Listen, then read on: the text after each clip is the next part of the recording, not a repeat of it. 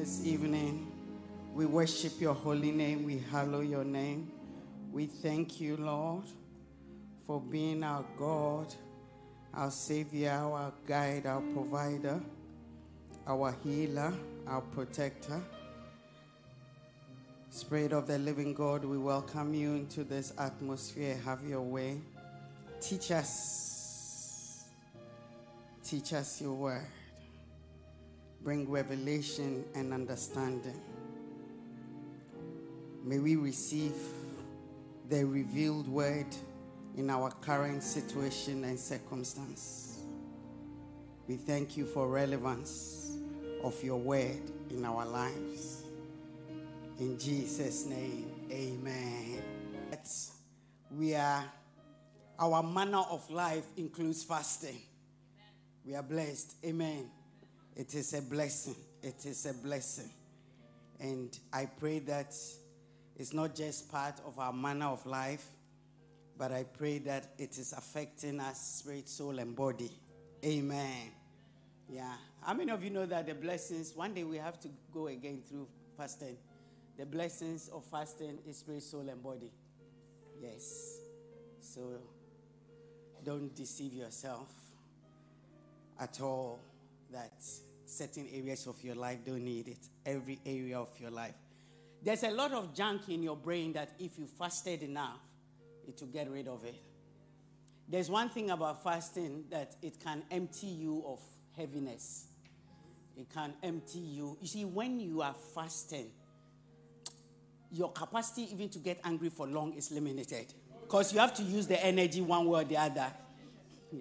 You have to conserve it. Yeah. It's when you're full that you can just be fighting by heart. I don't know what you are trying to say in my message, but how many of you have realized that? Yeah. I mean, how you would have reacted in a shop, how you would have reacted to the driver, how you would have reacted. You know, some of you have issues with your housemate. They didn't wash their dishes. They didn't leave they left this. When you're really fasting and you go and you see that you just move it to one side. And then they themselves don't know you are fasting because like, hey, she didn't shout. He didn't shout. But it's part of our manner of life. Amen. My prayer is that today we'll do the last few.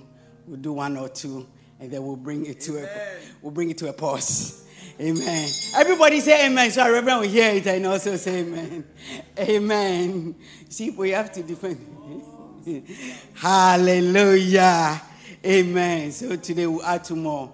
Because how many of you realize that as for our manner of life, it's from A to Z, isn't it? Yeah, so we'll put a pause on it, and then we'll continue, and then we'll capture a few more. My prayer is that we are being transformed and affected, and we are applying it to our lives. Do you understand? Yes. You know, it's a travesty when you know what to do and you don't do. Yeah, I learned it from Reverend. Travesty. Yes. Yeah. Not from Pastor Sam. I will not get involved in this conversation. Acts 20:18, Paul said, and when they arrived, he said to them, you yourselves are well acquainted with my manner of living among you from the first day that I set foot in the province of Asia and how I continued afterward. Amen. And I told you that all of us, we have a manner of life. Good, bad, ugly, we do. Amen. It doesn't matter how erratic it may be, we have it, and our manner of life is constituted of our habits, our customs, our beliefs. Do you get it? Shapes us, controls us, rules us. All of us are ruled by something. You see, when you hear atheists and agnostic, it's like, you know, we have to have freedom and there has to be liberty. You see, even in their saying of that, they are still controlled. It's just that it's not by God or the word of God. Or you don't understand what I'm saying? Yes. There are people who are extremely intelligent, but their week, their year, their month is controlled by their star sign. Do you understand? But they'll say they are liberated, they are free, but they are not free. Because all it takes, I was going to say a fool, but I won't say a fool. All it takes is for somebody to write something about that star sign, and then you are in trouble. Do you get what I'm saying? So I think that we should thank God. You see, that's why Paul was saying that he would rather be a slave, do you understand, to the things of God than because you serve somewhere. Do you understand? You'll be subject somewhere. Sometimes you find where 21st century women who are like, this submission, whatever, there's equality, there's this, there's that. But go and see them at work. They are fully submitted to an ungodly man. Oh, you don't get what I'm saying? Do you get what I'm saying? Please, today is Wednesday. Can you allow me to do this? Yeah. But when the scripture, as soon as they hear efficient, they'll be shaking and gyrating. But when they go to work, they are submitted. And maybe he's a complete fool.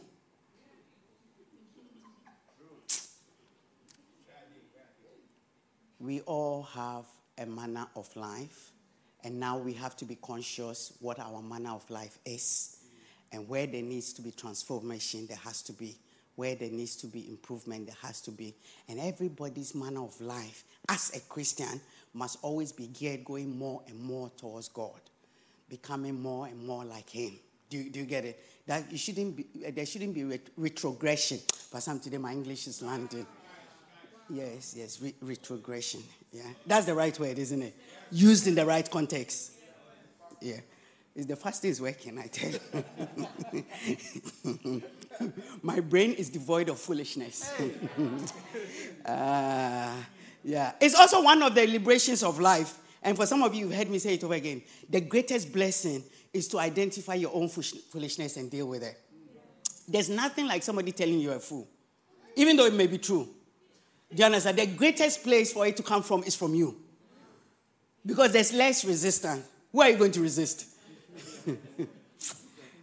Reverend Gloria preaching. Reverend Gloria. Yes. You see, when you are able to, relate with yourself in such a truthful way, you mature, you get better, and you do well. Yeah. Because foolishness from another person being identified by, it's very painful. Especially when it's true.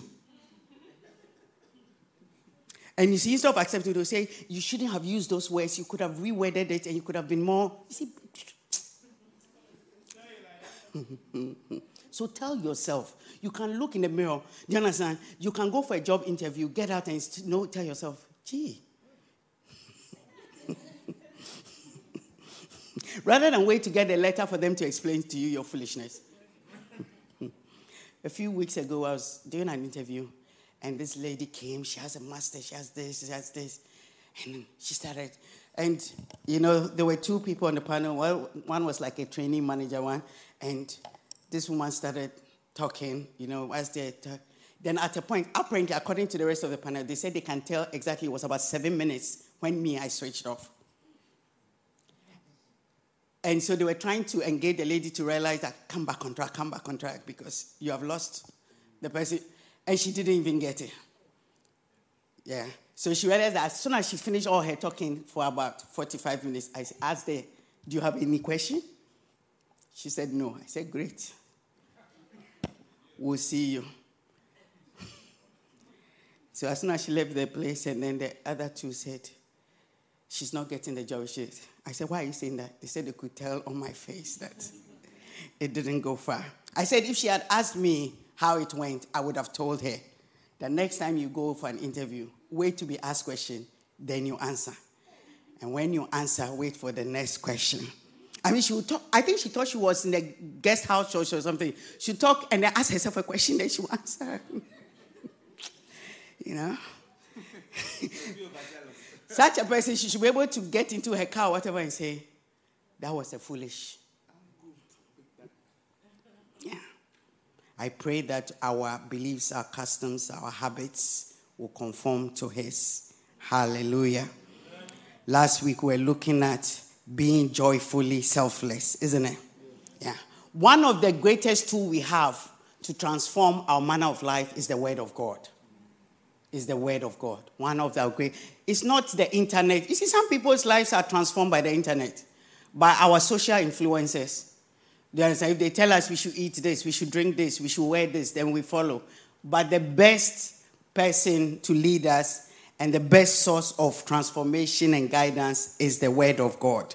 Amen. And that comes above everything. You see, it's good to listen to preaching, teaching. I think this house, we have some of the best messages. Absolutely. But if you are listening to messages without taking the Bible, you are in trouble. Don't let the Bible be replaced by anything. Everything else is expounding, explaining, adding to help you understand Scripture. Oh, you don't get what I'm saying? Tell somebody, did you hear her? Yeah. You see, because otherwise we become lazy Christians. We never read the Bible for ourselves. We never look into that word. We don't. Do you understand? So everything is the one that somebody else. Me too, I've had to study to come and try and explain this to you. Or you don't get what I'm saying? Yes. And you also have to go and read Scripture. So that even what you are hearing from the pulpit, your spirit will agree with it, because it has, I think it was last week, was it Sandra who came to me and she was like, that was the passage I was reading. You could see she was really excited. It was the same verses, but because she had looked into her word and she has come to church and the word of God has lined up with what she was reading, there's no way she can say she can ignore it, because God is speaking to her on that word. Oh, you don't get what I'm saying? May it be your portion. Amen. Today I want us to look at two really nice ones. Today we are going to look at, what number are we on? Okay, don't give me a number. Everybody's on there. Reverend keeps going back. He can count up to 9, then come back to 5. He thinks we'll finish one day. Yeah, when we get to him, he's like, amazing. Can you do a few more? Amazing. But today the whole congregation, I'm giving you 30. Hey, then that one, unless 20, 25. Hey, Reverend, you can't do that. Can we all plead on our behalf that? Compassion. Amen. Compassion. Manner of life. Compassion. As I was just reading on this, I came to discover a few things about it, and I will share it with you. So what does compassion mean? It means to suffer together. To suffer together. It means a strong feeling of sympathy, concern, which causes you to feel what someone else is feeling and wanting to help. Let me give you that again, because every word there is important when we compare it to a few other things. A strong feeling of sympathy, concern, which causes you to feel what someone else is feeling and want to help.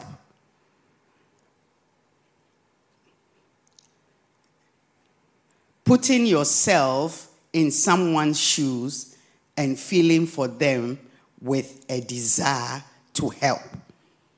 So one of the cardinal things about compassion is that there's a development to assist.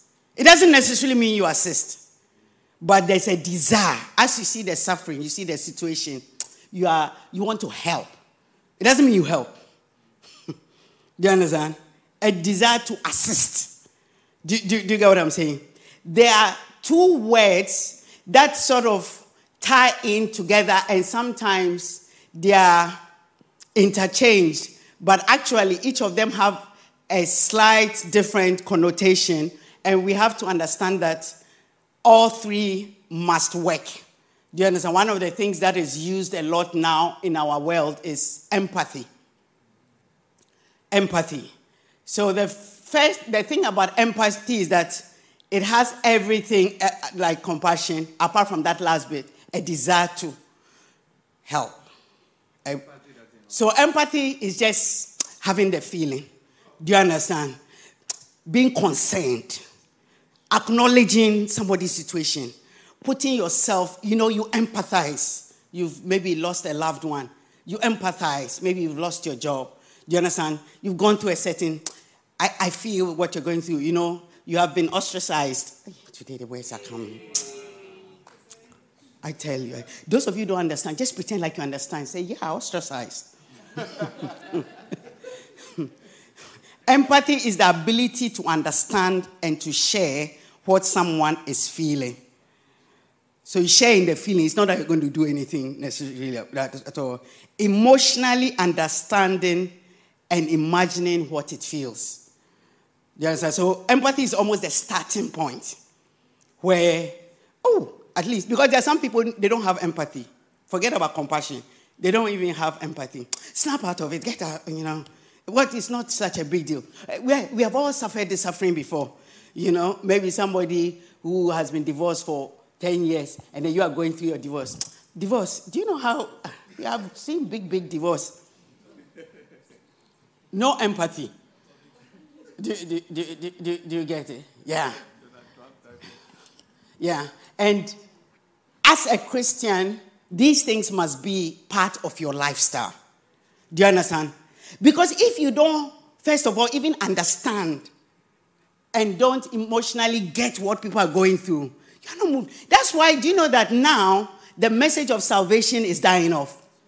Because we can't even imagine that hell is real. And if we don't share the gospel, that is where some will end up in. You see, every time when we say eternal life, everybody has eternal life. It's the location. Nobody will die permanently. Everybody is going to live somewhere. But where? Now, if I know that where I'm going to live hereafter is sorted, unless I have compassion and empathy, boy, girl, I don't care where you're going. Sometimes maybe mercy. Sometimes you're getting on a flight and then maybe you were late, you were running certain, and then somehow you just get into the flight and then the what do you call it? The cabin, whatever, begins to come closing. And then you can see that there were like 2 or 3 people behind you who didn't actually make it. Do you understand? You can look and move on. And somebody can look and be like, Or sometimes even on the bus. Do you understand? Literally. I think that we have godly bus drivers and we have demonic bus drivers.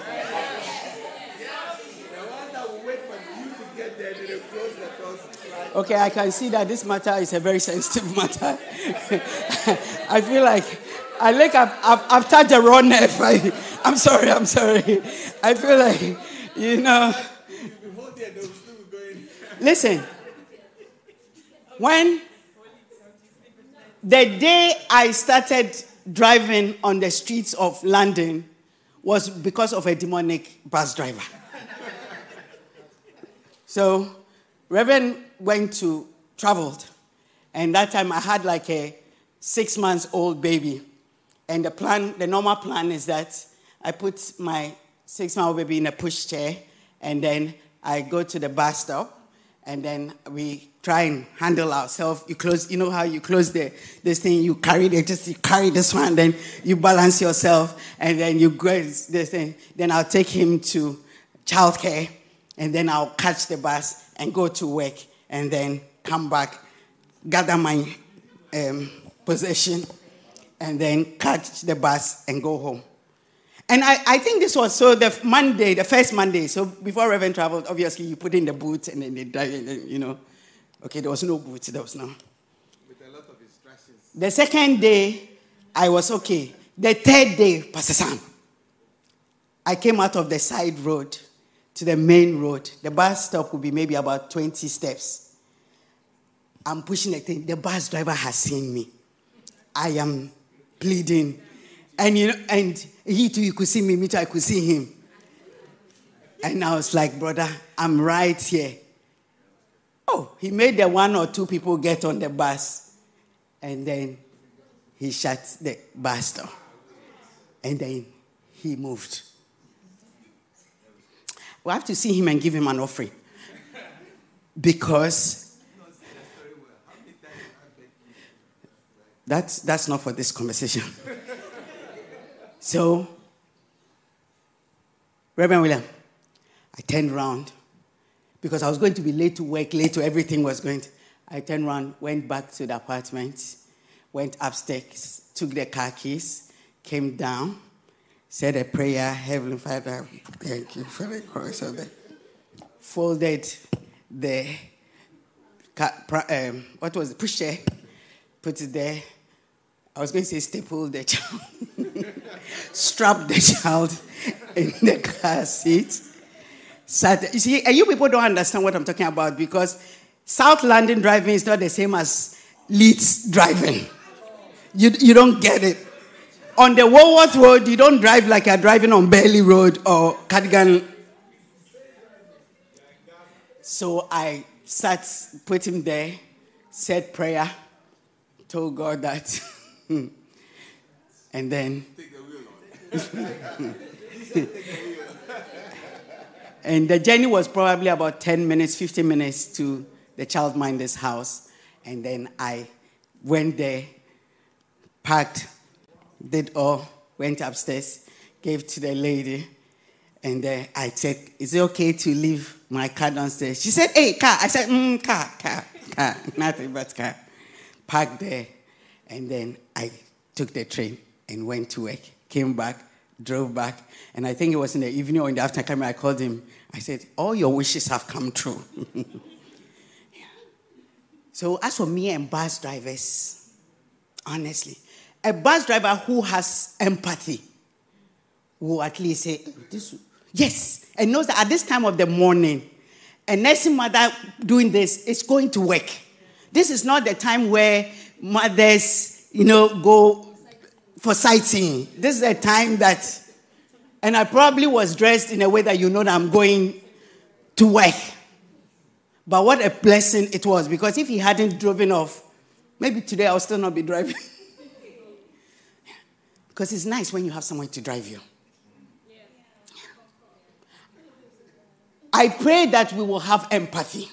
We are going to look at it. Then there's a last one, which is called altruism. I said today the fasting. Altruism. So altruism is also another part of it.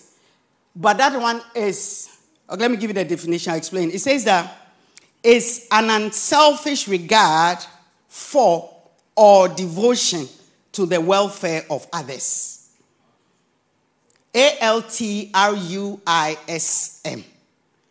I know some of you haven't heard the word before, but it's okay. Today we are learning. You're welcome, David.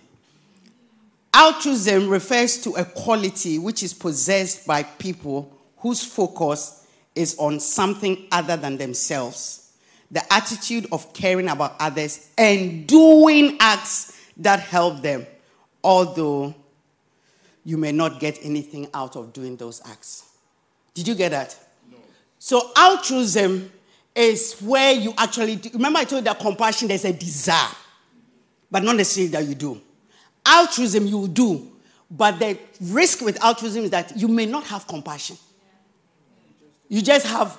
So I'll give you a good example. We have all these institutions and companies and whatever who do a lot of charity, philanthropic. It's not necessarily coming out of a place of compassion. Do you understand? Or even is to belong and to appear representative. Or do you understand? Now you have a lot of institutions that are so desperate they want to recruit black staff. It's not like they like black people.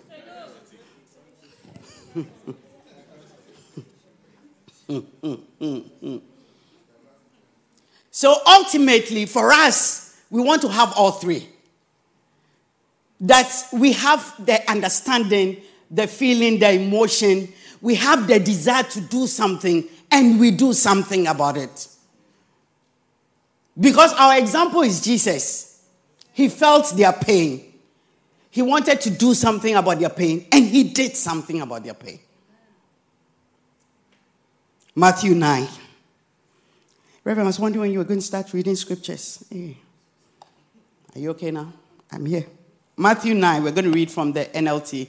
Verse 35 to 38, the Bible says, Jesus traveled all the towns and villages of that area, teaching in the synagogues and announcing the good news about the kingdom. And he healed every kind of disease and illness. Verse 36.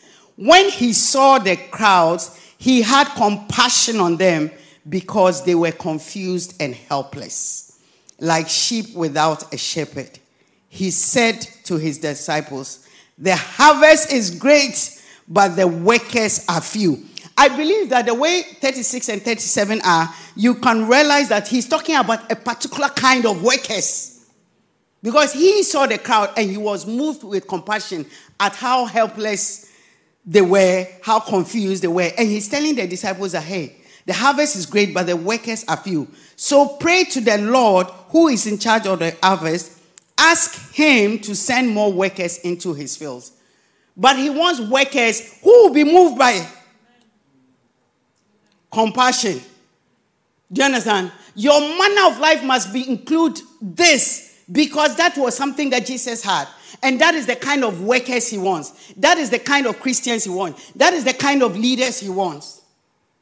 You cannot be a shepherd, a minister, a Christian, a fulfilled Christian if you don't have compassion.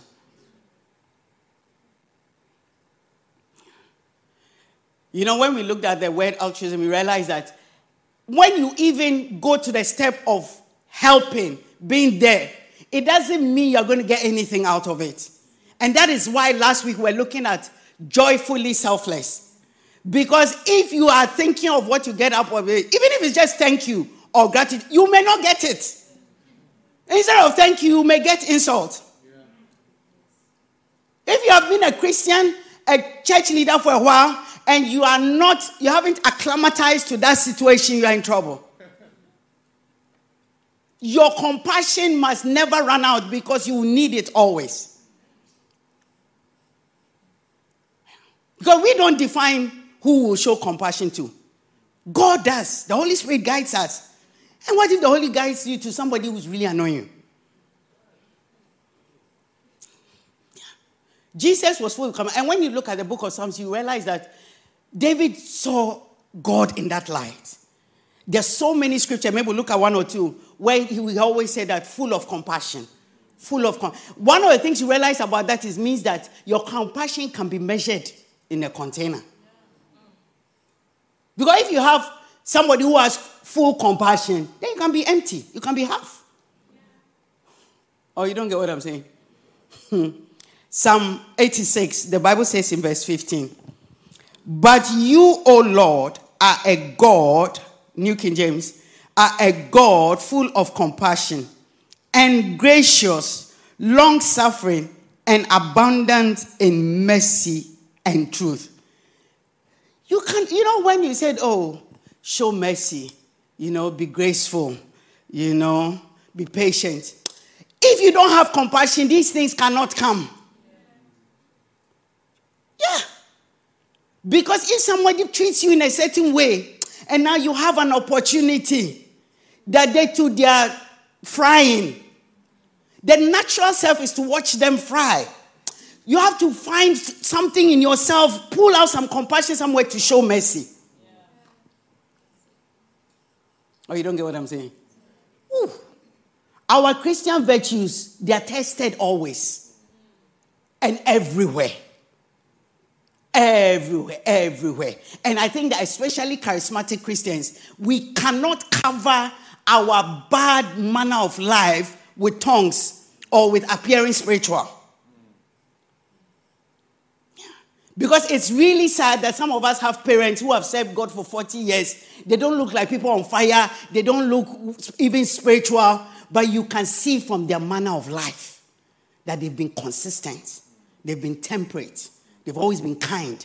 They've always been nice. Most of us here, when we have conversations, all of us come to the same conclusion that our parents helped people that they didn't even have a clue about. They almost enjoyed it to a fault. Yeah. And then we are filled with the Holy Ghost. And the Holy Ghost is defined in the John 14, John 15, in Corinthians, as the comforter. So I don't know, the Holy Spirit in you, he doesn't comfort anybody.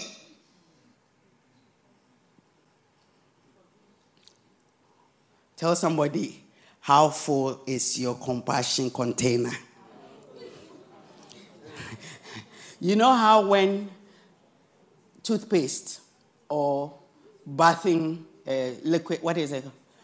Shower gel or washing up liquid.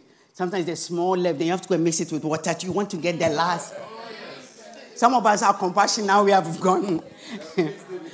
I can't remember if it was T.D. Jackson who was saying that since his childhood, one of the things he can't throw away is empty toothpaste. He says it took him a long while. His wife had to counsel him. They had to get help that at some point when nothing is coming, it's time to throw it away. He said, no. And then as I was listening to that, I realized that, me too, I have that sickness small. But I pray that our compassion is not like an empty toothpaste. Squeeze, there's nothing. Let's go to Wilco and buy, stock up.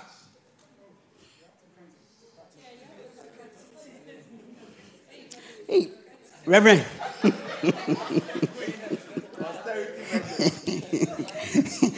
Reverend Sam, can we buy some boxes of toothpaste and then we'll put it in the foyer for Sunday.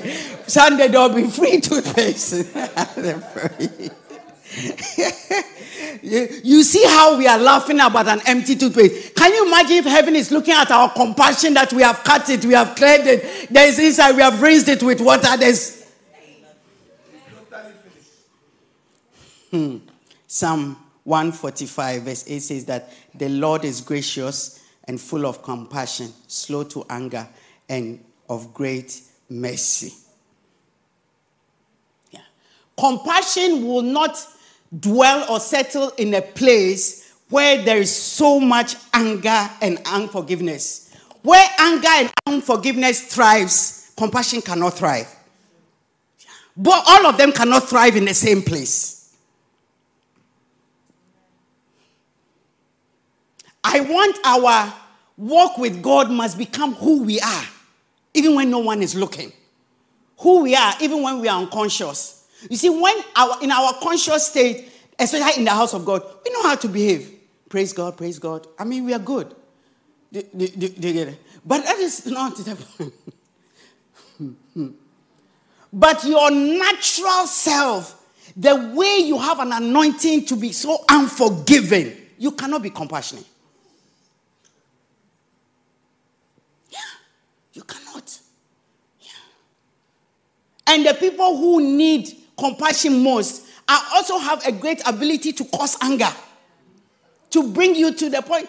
Today I sent a message to Minister Bila because I realized that, you see, one thing about me is that anything I'm teaching is also for me. So I also have to be able to apply it. So Reverend Sam, late this afternoon, I was reading through a couple of scriptures. I was thinking through. Then I got a text message. And the person says, come now. Yes. I know. Come now. There wasn't, hello, Reverend. How are you? I'm checking. No. Come now. So I was first about to type. Then I sent it to Mr. Bila and I said, can you do... No, the worst thing was that when I sent it to Bila, she responded and said she had been told, come now. But you see, we need to look past that because what the person is saying is a desperate situation. So actually, we need to come now. I don't know why people are laughing. So we have to humble ourselves because we are servants of God. We are ministers, whether they say, please, can I have a cup of tea? Or they say, can I have... Listen, those of us who have done waitressing, when people come and they give me a glass of... You don't say, add, please.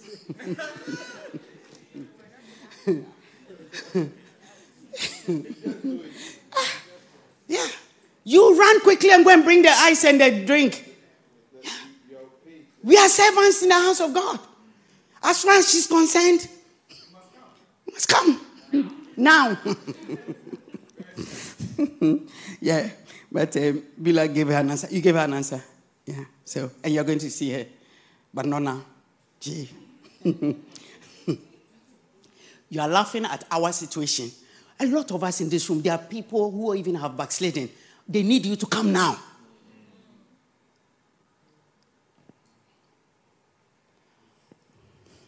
First Kings 8. See, when it turns to you, when it was me, you thought it was funny. Hey, Reverend, come now. You to come now. First Kings 8, 50 and 51. I'm going to read the Message Bible. It says that, forgive your people who have sinned against you. Forgive their gross rebellions and move their captors to treat them with compassion. They are, after all, your people and your precious inheritance, whom you rescued from the heart of that iron smelting furnace, Egypt. The scripture is saying that, yes, God, you are forgiving us, but move the heart of those who are also oppressing us to treat us with compassion. And he's saying that, after all, they are also your people and your precious inheritance, whom you rescued from Egypt. We shouldn't allow the world to give those that God has sent to us more compassion than we would give. So if God wants to rescue them from the world, he needs our compassion. So he said, move their hearts. So God is moving our hearts so that we'll have compassion towards people that maybe we naturally wouldn't have compassion for. Because they too, God wants them. They too, they deserve salvation. They too, they deserve mercy. And he said that, you see, we have been forgiven. We have received compassion. Now we are in a place to also show compassion.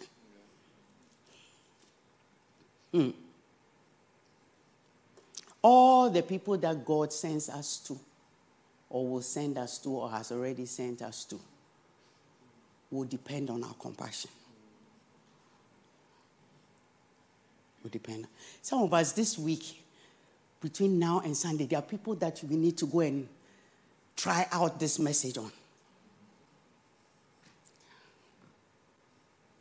Which means that the kind of compassion we are talking about must be moved by God. Not by secular. You know, sometimes maybe there's an incident in the world and people are moved and they give. People are moved and they help. People are moved and they, like maybe 9/11 or Ukraine.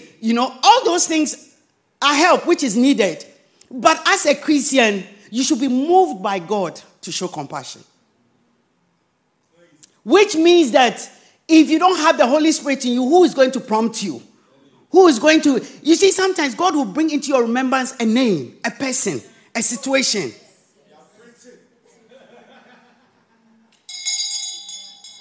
Don't just wait and say, hey, why was I thinking about Joanna? Why? God is the one who has placed her on your mind. Why Joanna has got? The only Joanna I know is very far. That's the one I'm talking about. Mercy. Okay. Joanna. Joe, I'll call you. I don't know what Reverend is saying, but if you see how Reverend wants to pressurize me, but it won't come on at all. Hosea 11. How many will allow ourselves to be moved? Yeah, we have to. What a joy. When you're a compassionate person, even your own personal challenges become minute. Let me tell you something. The more you are exposed to help others, the more blessed you are. Yeah. The more privileged you are. Hosea 11. The Bible says in verse 8 and 9, the NLT. Oh, how can I give you up, Israel? How can I let you go? How can I destroy you like Admah or demolish you like Zibeon? My heart is torn within me and my compassion overflows. No, I will not unleash my fierce anger. I will not completely destroy Israel. Why? For I am God and not a mere mortal. I am the Holy One living among you, and I will not come to destroy you. Remember we said that compassion can be measured. When we read Psalm 145 and Psalm 112, they all said full of compassion. Now you can also have overflow. So you can have a full cup, but you can also have an overflow. You see how we want overflow of anointing. We want overflow of blessing. We want overflow. We should also want overflow of compassion. But he's saying that, no, I will not unleash my fierce anger. I will not destroy them. And the reason why that overflowing compassion is there is that he says, for I am God and not a mere mortal. Which means that the more you become spiritual, the more compassionate and merciful you become. The more and more we become more like him, the more we are growing in his image, the more we become compassionate. Because he's saying that, hey, mere mortals, they can't handle. Which means in ourselves, in our carnal state, we cannot have an overflow of compassion. There is, as a Christian, you have to realize that there are realms you get into. Yes, we are still in our mortal body, but spiritually we are stronger, we are bigger, we are giants. So you must begin to realize that you have a side of you that is not mortal. And that is the side that can have an overflow of compassion. But as for the mere mortal, please. You know, Bidimi said that the big institutions, they give because of tax purposes. Even though when they are doing their presentation, we are bringing 200 boxes of, we are building a new this year. If that government, or if governments stop giving that tax breaks, we'll see whether they'll still go and stand there and say, we present 200 boxes and we are building. All of us. Because where God needs our compassion to shine, many people will not see. Many people will not see. Do you get what I'm saying? No.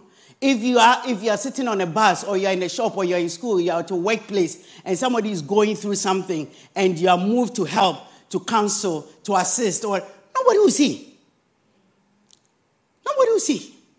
It's different from the one that you can paste. I know that now they do selfie on everything, isn't it? You can do helping Reverend Sam with.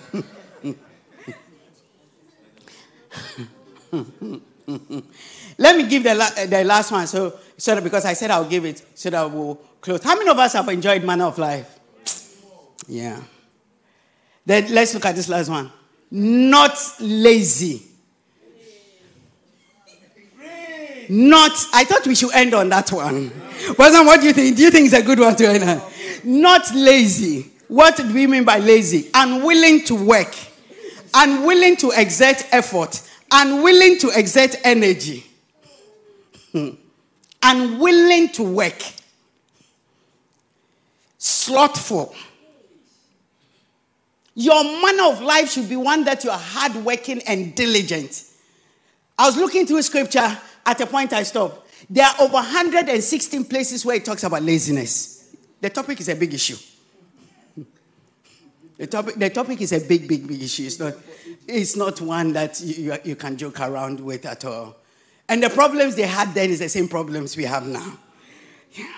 When we go home, please, let's just, when we are lying down, take Romans 12 and just read through. Okay. I wish I could read through, but I'm not going to be able to read through. But I'll pick a few things because this thing is not.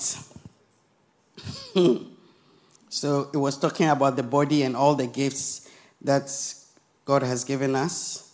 And I'll start from verse 9. Don't just pretend to love others, really love them.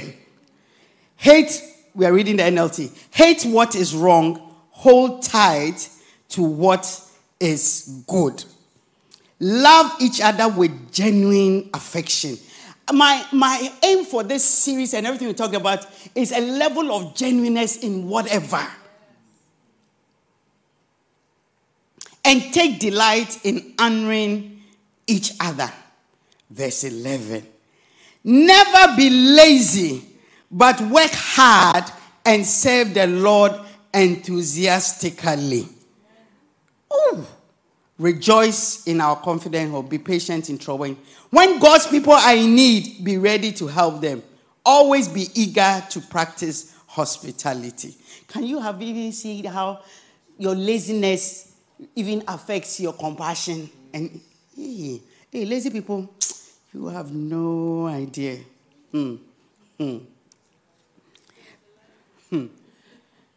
Verse 21 says that, don't let evil conquer you, but conquer evil by doing good.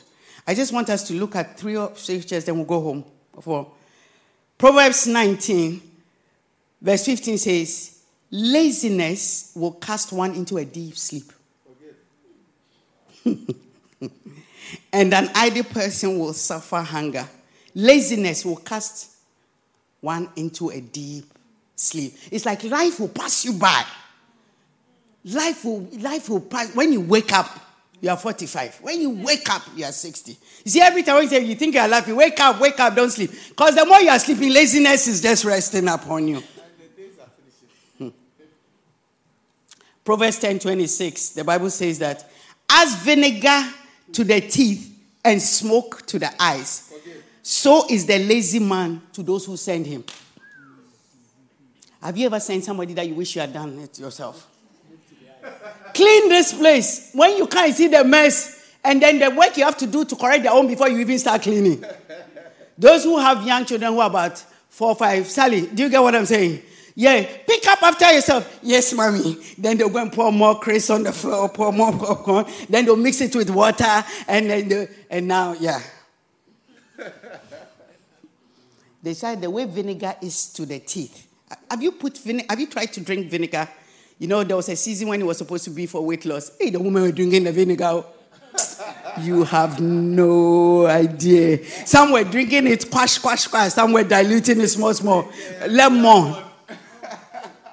Yeah, but revelation came and they realized the thing wasn't true.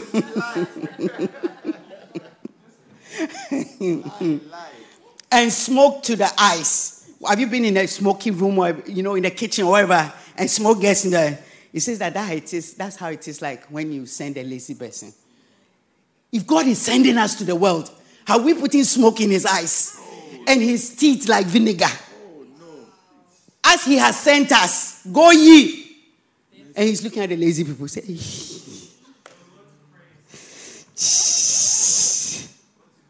see, when we are thinking about the laziness, we are thinking about it in terms of, I get up and I go to work. But some of us, when it comes to the things of God, we are lazy. We can work for 16 hours. We can do night shift, day shift, morning shift, afternoon shift. No problem. But 2 hours in church. An extra hour meeting. Go on visitation. Go on evangelism. We are doing soul winning. We are having experience. We are having this contagious. I'll come, but me ask for these kind of things. It is laziness in the things of God. So it means that we can be spiritually lazy and physically hardworking. And we are putting smoke in God's eyes. We are causing God to drink vinegar. You see, when the people wanted to spite our Savior on the cross, they went to bring vinegar. And when we go, we are pointing fingers at them that, hey, didn't they know Savior? We are here on earth. And we are still... Where's the place we come quiet? Outside.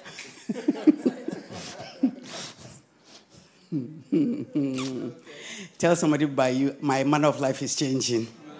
I think I should just give the last verse to go because the place is, I don't like your atmosphere towards this topic. The way you are behaving, I feel like I'm saying something that I shouldn't say. I'm sorry. Proverbs 24. Proverbs 24. We read from verse 30 to 34. It says that, I went by the field of the lazy man and by the vineyard of a man devoid of understanding. So it means lazy people and those who don't have understanding, they work the same way.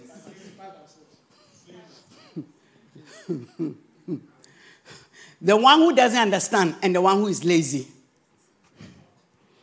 He says that, and there it was in the vineyard, all overgrown with thorns. That's how the church can be overgrown with thorns, when we become lazy. Have you seen a garden that is overgrown with thorns? Have you seen a farm that is overgrown with thorns? Have you seen a family that is overgrown with thorns? Its surface was covered with nettles. It pricks. Its stone wall was broken down. It takes a level of laziness for a stone wall to be able to come down. You must really, really neglect it. You have to neglect it long enough for it because it's a stone wall. It didn't even say what? Stone wall. It's supposed to be strong. Yeah. But a level of laziness can bring it down. When I saw it, I considered it well. I looked on it and I received instruction. May you receive instruction. Amen. A little sleep, a little slumber, a little folding of the hands to rest. Not that we have just folding our hands. There's a reason for folding our hands. Which is very legitimate. To rest. So shall your poverty come like a prowler and your need like an armed robber. A little sleep. Can't be bothered. I can't help. Doesn't matter. Yeah. The church, you see, when the church is poor, it means there are no souls. The wealth of the church is salvation. It's not our riches that we have been blessed, we have had breakthrough, we have grown, we have had whatever. No. That folding of the arms, where souls are concerned, is what makes the church poor. Yeah. Inside. Wow. The church is not dealing with dollar or pound or CD or naira currency. No.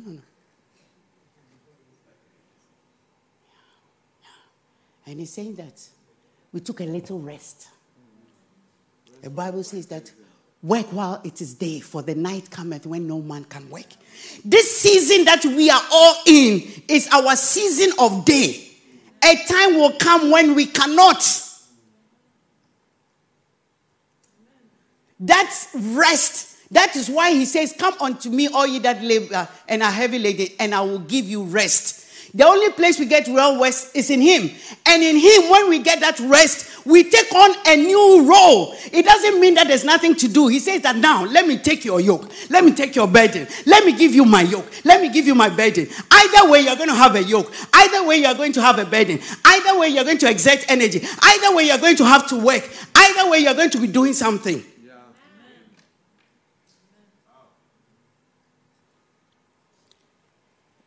May the Lord help us.